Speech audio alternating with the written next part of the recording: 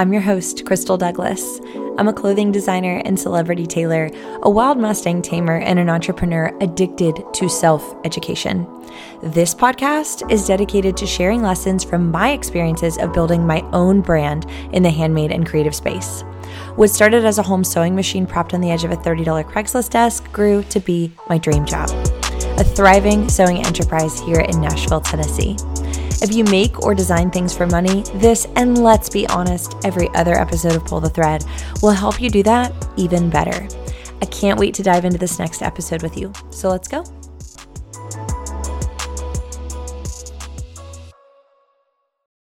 Welcome back. This is episode 28 of Pull the Thread podcast. I'm really excited for this episode, and I know that tends to be a tired word, but mostly because I feel like I've gone through so many changes just since the last episode, and it wasn't even long ago. It was just last week. However, so much has happened. I got a chainsaw.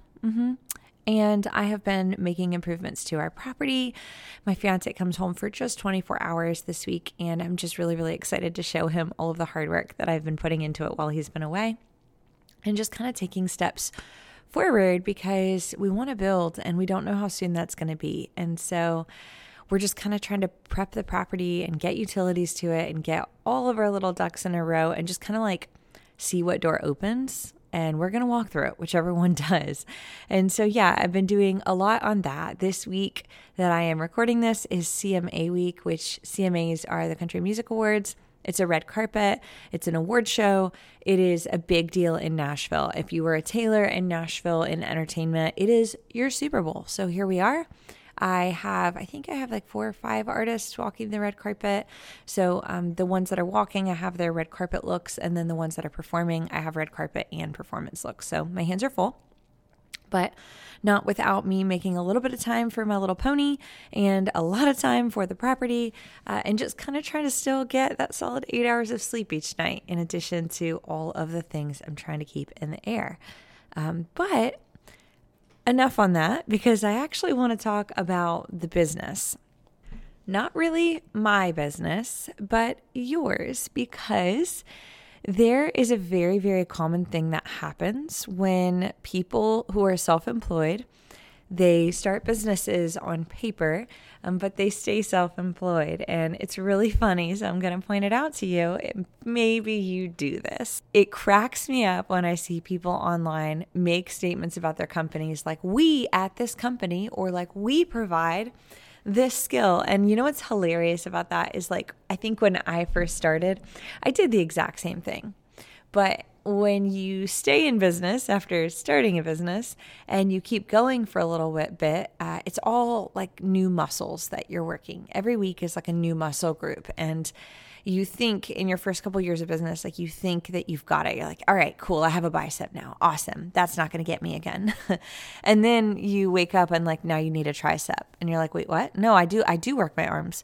And then they're like, yeah, no, you need a tricep, and it feels like you make all these weird little mistakes again and again and again until you have all these different muscle groups.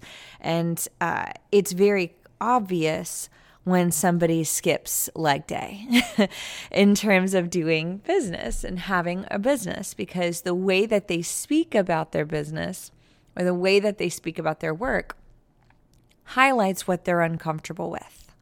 So when someone says, we at our company do XYZ, or our clients are this kind of client, what they're saying is, I want to be bigger than I actually am.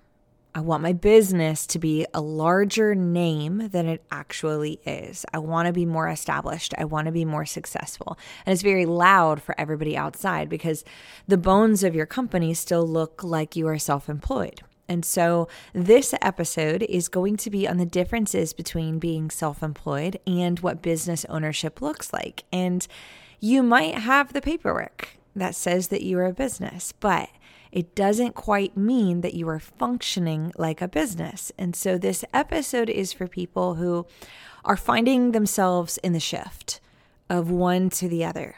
And they're spending a lot of their nighttime hours hustling, trying to get more clients, and their daytime hours trying to sew and get the work done, and then their evening hours trying to push it out the door and get paid for it, and they're tired. If you're tired, if you're wearing every hat, man, do I see you. I was right there in your shoes. And honestly, it doesn't really feel like that long ago. And so this message is for you. When I think back to the start of my business, I valued my money more than any other resource that I had, which meant that I would work from about 9 a.m. to about 2 or 3 a.m. with a couple hours in the afternoon reserved to go take care of my horse, which still meant I was on the road for like 2 hours straight, in addition to the time that I would spend with her. And so I worked really long hours in order to prioritize what was important. And I prioritized money over everything because I didn't have it. When you have money, you start to prioritize time. When you don't have money, you prioritize money, and you don't care how many hours it takes for you to get the thing done. You just care about the dollar amount that's going to be dropped into your account after. So you sacrifice your time and your sleep and your peace in order to have a higher number in the account. And the problem with that is it doesn't set you up to function like a business. Now, regardless of whether you simply want to be a one-person show, you don't want any employees, you don't want any help, you love the size and the scale of your operation, you like it to be small, you like it to be manageable, or if you want to have people work for you and help you grow this thing, I would recommend a business entity regardless. Having an entity, whether you are an S Corp or an LLC or a B Corp, and talk to your accountant to tell you exactly what the smartest move for you is. At the time, I have had such adamant thoughts about this topic. However, the tax laws keep changing. And so the moments when I have switched from one classification to another, the tax law changes all over again. And it's just like, why did we just go through all of this? But regardless, I would definitely recommend that you speak to your accountant and you figure out which business entity filing is best for you. For many people, it's an LLC. However, a lot of them tend to be taxed a lot higher. So it really just depends. But so if you want to stay self-employed and you don't want any employees and you want to be the kind of situation where if you are trying to buy property or buy a house, buy a car, anything like that, it's not going to affect you to stay self-employed, then you go for it. You get that LLC and you stay self-employed. Got it? If you are trying to have a company or a business and you want to have employees, I still believe that the smartest move is an S Corp. However, once again, those tax laws keep changing. But regardless of the route that you and your accountant choose for you, I would definitely recommend that you get legal, because in this business, you are working with creatives and your number one priority has to be you. And you need to look out for yourself. And you don't know until you've seen it. And that's really just like the adage for just doing business and being a business owner. You've seen it all. Like if every person was required to become a business owner for 10 years, I think the entire world would look different, because people would have a lot more empathy with one another. And they also would have like zero spoons in some capacities, because the amount of people that will try to take advantage of you when you have nothing, the people who will try to jump on your little ship when you have something, like, it's tiring when you're a business owner. And so I would recommend that you get legal regardless, because you just never know what's around the corner and what could happen. You don't know, like literally, I have seen horror stories of people getting in car accidents before, and the person who hit them now owns their car and a fraction of their business. So this stuff is crazy. So I would recommend that you get a business entity to protect your income and your assets and yourself separately from the business. So that is my first piece of advice. My second way to discern what route is right for you is to ask yourself this question. If you stop working, is money still coming in? If the answer is no, then you are self-employed. You are not running a business. If you're running a business, the money is still coming in. If you stop for a day, if you put down your shovel, or in my case, if I go pick up a chainsaw rather than working in the shop, am I still making money? Yes, because I built a business and I have different income streams happening that do not require me to be there. If you stop working and money stops coming in and that affects you and that's stressing you out, then it's most likely a sign that it's time for you to grow into being a business and not remaining self-employed. We're going to talk more about that later and how to do that. Now that we've covered money coming in when you're there and when you're away, I want to talk about allocation, because this is something that a lot of like podcasters and also business owners, CEOs, entrepreneurs don't really talk about. And so I kind of wanted to dedicate some time to allocation, because it's something that if you aren't good at money, having a business can actually like bankrupt you. Because you almost have too much power. Like if you're not good at money personally, having a business and running it financially can truly put you in a terrible position, because you are now responsible for all allocation of funds in the business account. And so you could blink and there's $20, $30, $40, $60,000 in there. This is just like for the craft-based world. And if you don't handle those funds correctly, you're not going to be able to have enough money to pay your taxes, or worse, literally worse, have the money to pay the team that did the work for you, or pay the rent, or pay like anything, literally. If you are not good at allocation, and what's crazy about that is like allocation inside of a business is like supercharged compared to personal finances, because you might have great personal finances. However, when it comes to purchasing supplies and delivering services, you need far more cash flow than you ever think that you're going to need to have access to. Because by the time that you've purchased the supplies and they've arrived to you, you're now 2 weeks in. And from there, you need to have the product made. And now you need to pay the people that made it for you. And then you need to pay to ship it out. Well, you're now over a month after you started spending the money to have that product made. And if you don't have a good sequence of events or sequence of accounts receivable, or net terms that are all under control, you could go belly up within 60 days. Truly. Some of my worst months in business were when we had tens of thousands of dollars in invoices out, and all of them were like over 30 days past due. Like no one paid a single invoice that month. And they just kind of like laugh it off, like, oh, we'll get to it. And it's even more hurtful when you're looking at it because you take it personally when it's your business. And it's even more offensive when like those tens of thousands of dollars are all summarized by like $50 to $300 invoices. It's like tens of thousands of dollars made up in $150 to $300 invoices, literally. And that alone can cause you to go bankrupt, because like it literally, like you could fold. So if you don't have the cash flow to maintain yourself, you could end up not having anybody pay a bill for a month. Okay, well now all of your expenses and your overhead are due, as well as the salaries and the employee costs to keep them doing all of those things, like to have provided the product so that you could bill the client, right?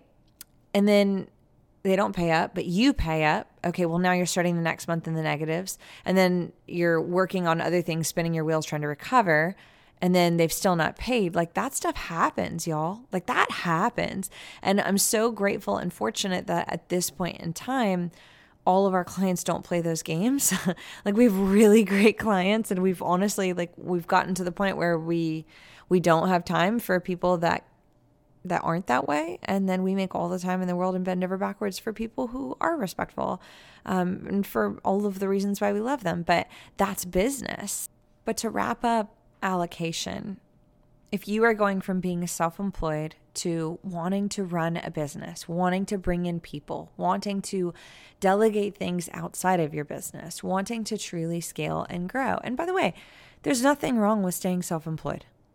There's nothing wrong. I have gone through so many times where I'm like, oh, okay, well, just being a one-woman show is actually the best thing for me right now. It's the best thing for me financially, or like my peace of mind or whatever. At the moment, it's not. At the moment, Madeline and I have a really great thing going, and then I lean on a couple different contractors outside. But there's nothing wrong with being a solo show, with being a solopreneur and being self-employed. There's absolutely nothing wrong with that. And if it fits with your lifestyle and it fits with your goals and your ambitions, then that is absolutely the way for you. But if you're listening to this right now and you're going, dang, that sounds fun, even just the dynamic of adding another person into the room, or somebody who their natural gifts are ones that I don't have, and I could teach them things and they could teach me things, then it might be time to level up from self-employed to business owner. And if it is, please start the whole show with proper allocation of funds, which means we stop the bleed. So no more bleeding, no more wasting money on stupid things. I don't care if it's a subscription from 4 years ago that's only $5 a month and you just never got around to canceling it, or letting those clients jerk you around and not pay you on time. You have to make that stop right now, because you are not a creditor, you are a business owner. So even if you have to hire out that step to have somebody else do it for you like I do, or if you have to, put on the big girl pants and have a tough conversation, everything that you want is going to be on the other, for your business is going to be on the other side of that conversation. And so allocation has to look different for you as a business owner than it does as someone who is self-employed, because when you're self-employed, you make the paycheck, you pay off any expenses that it cost you to earn that paycheck, and then the rest is money, and it's all yours, and you get to have a happy pocket full of money, and you can do whatever you want with it. When you are a business owner, that money jumps into 3 separate accounts before it reaches yours. So here's what I would recommend you do for your allocation as a business owner. You're going to have an account that receives all invoice payments. It's the same account that you deposit checks into. It's the same account that like Stripe deposits into.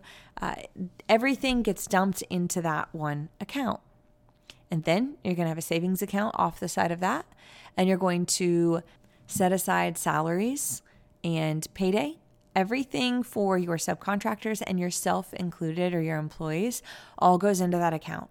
And that way, no matter what happens with the rest of the money, no matter what the supplies expenses come out to be, no matter what the overhead is, you'll have a team.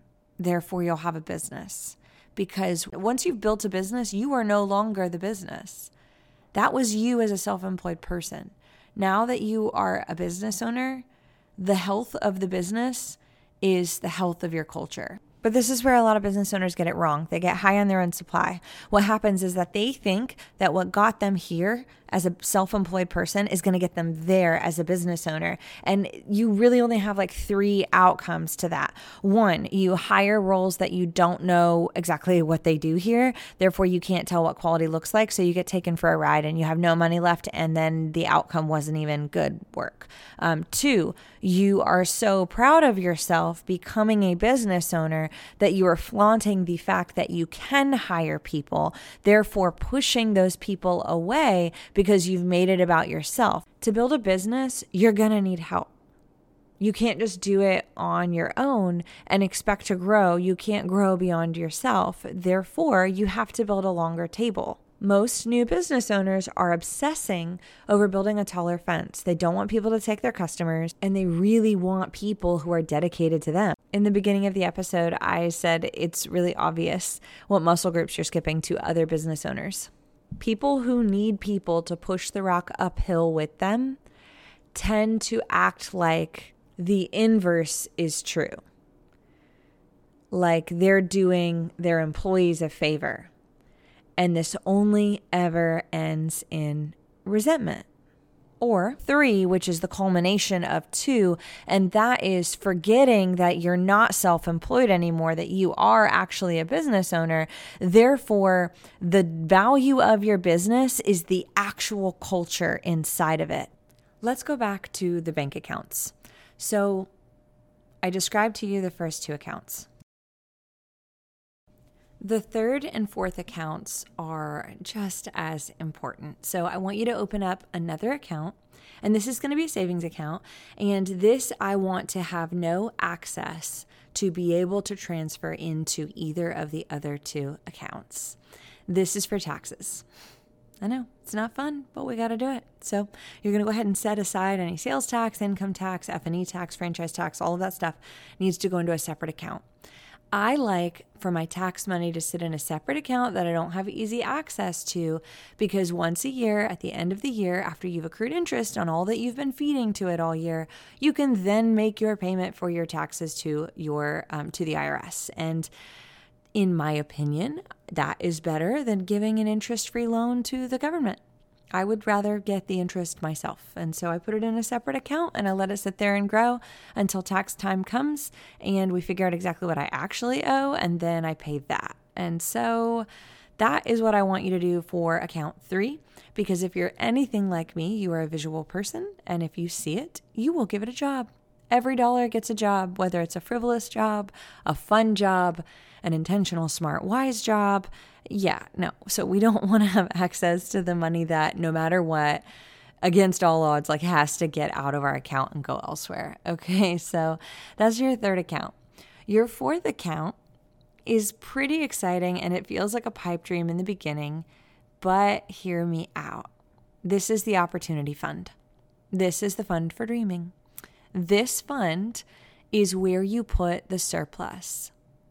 The money that is left over after you have paid your overhead, your salaries and your expenses, and your taxes, and all of your supplies, all of that is paid off. Everything that is left at the end of the month is your net profit. It's just cheddar. And that's going to go into the opportunity fund.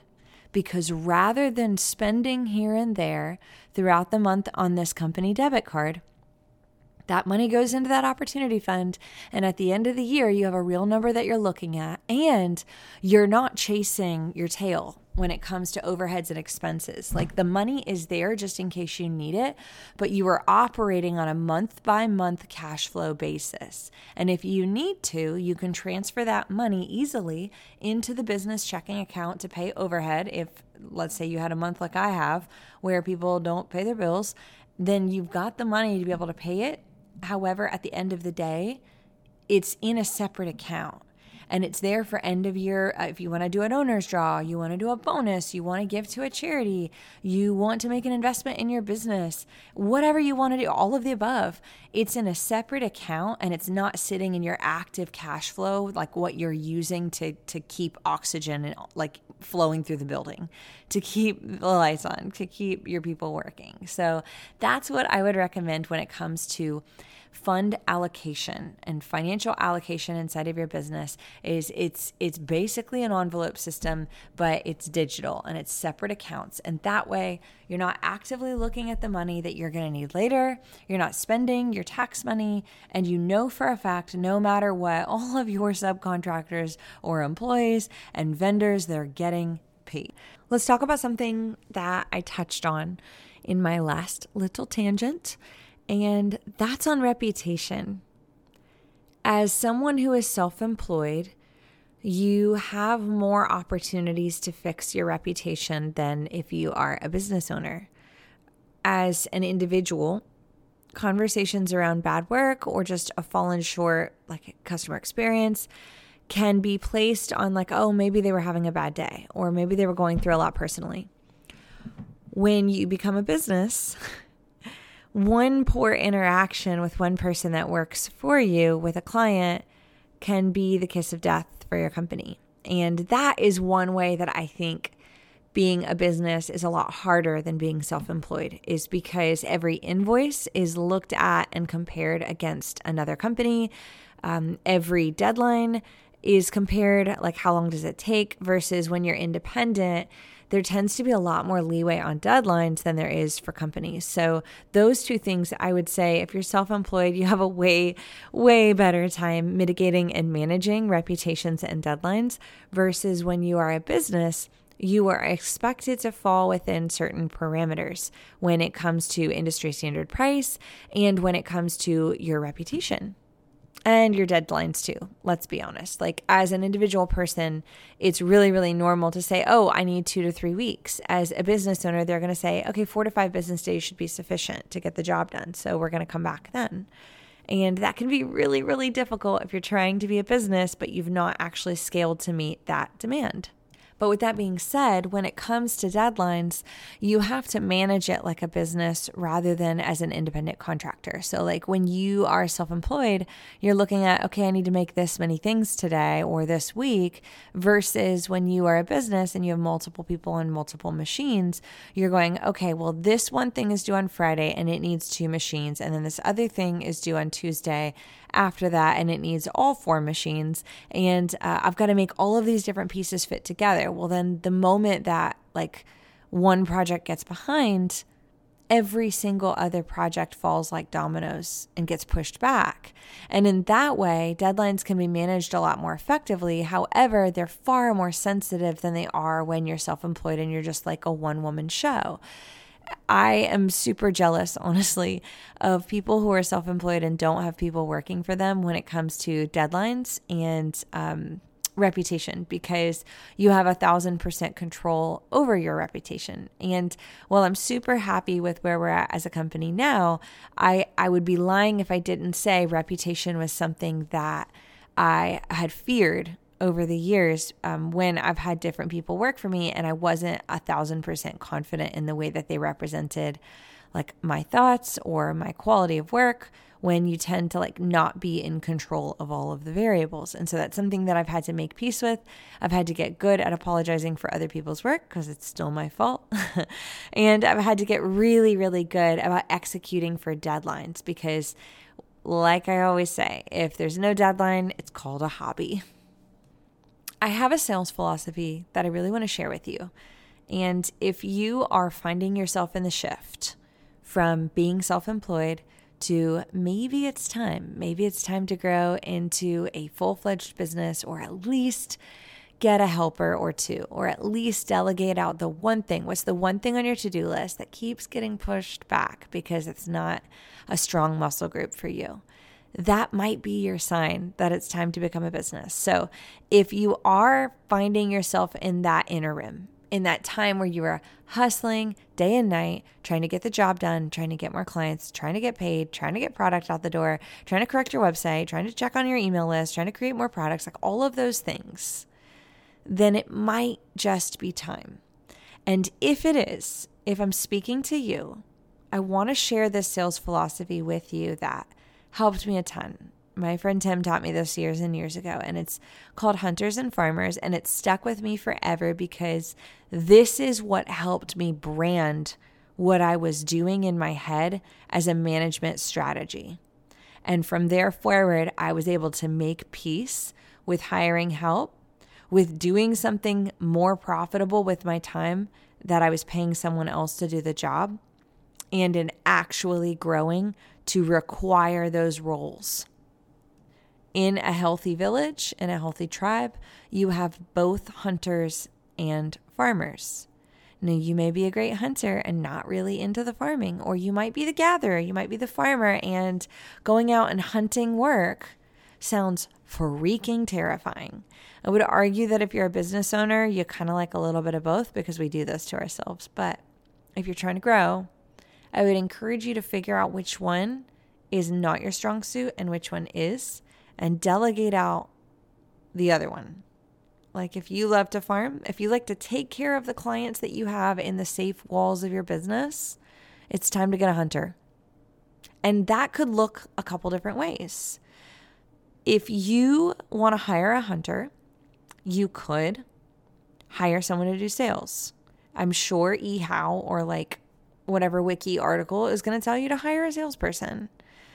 In craft work, it doesn't really float that way. That kind of sounds weird and tacky. So you could hire an ad expert. You could hire a marketing person, a CMO, a social media creator. Hire anything that is outreach to new and potential customers. So it could look so many different ways. It could be hard sales. It could be having somebody go to different fabric stores and getting your product sold there. It could be somebody who has contacts with different craft stores that like is in the development or is a buyer at any of these stores, and you're able to get your little product or your paper product, like a pattern, sold in those stores because you spent the time and you got someone to start hunting for you. That's a thing. That's possible. It could be somebody simply doing PR and telling your story or helping you tell your story better or more potently. That's a good hunter. If you're good at those things, it might be time for you to hire a farmer. The farmer takes care of what's inside of the room. They're taking care of the current clients. Now that you've established the relationship with them, they say, hey, come with me. Stay within the walls of the castle. I'll keep you safe now. And I know for me, Natalie does great at that. So she stays inside of the shop most of the time, and she works on the projects that I go out and I hunt for her. And I hang them all up and I show her exactly what I want done, and she works on it. And oftentimes we work together and we both take different tasks. And then other times she's been able to step up and go for me. It's because I can't make it to certain fittings and such. And so for me, as a good hunter, as someone that likes to build mousetraps and funnels and send out emails and have all of these different outreach methods to my dream customers, I would prefer to hire a farmer. I would prefer to hire somebody who knows how to sew, that I can teach my exact flourishes, that I can teach my exact way of doing things so that she can be as good of a farmer as me. And then I can go out and I can hunt and get even more work for the both of us. So that's the sales philosophy. And if you are growing, but you're like, oh, I don't know yet. I'm not really wanting a team. That sounds like something to have to be accountable to. That sounds expensive, right? I get you. I was right there. I was literally in your same boat. Then maybe consider adopting this philosophy in the micro and seeing what it does for you over the next few months in the macro. If you're on the fence in terms of growth, just know you're going to fall sometimes. And sometimes you're going to want to try to straddle that fence and have one foot in the self-employed side and another foot in the business owner side. That's pretty normal, but I'm just going to let you know it's very uncomfortable to sit that way for long periods of time. And if this is the route for you and you really are thinking, you know what? Yes, it's time. And Krystal, this is the exact way that my brain needed to frame it. Is there must be a difference, because that's literally what I've been seeing is people don't know that there is a difference. And I think just by acknowledging which side of the fence that you're on, it's going to unblock a couple things for you.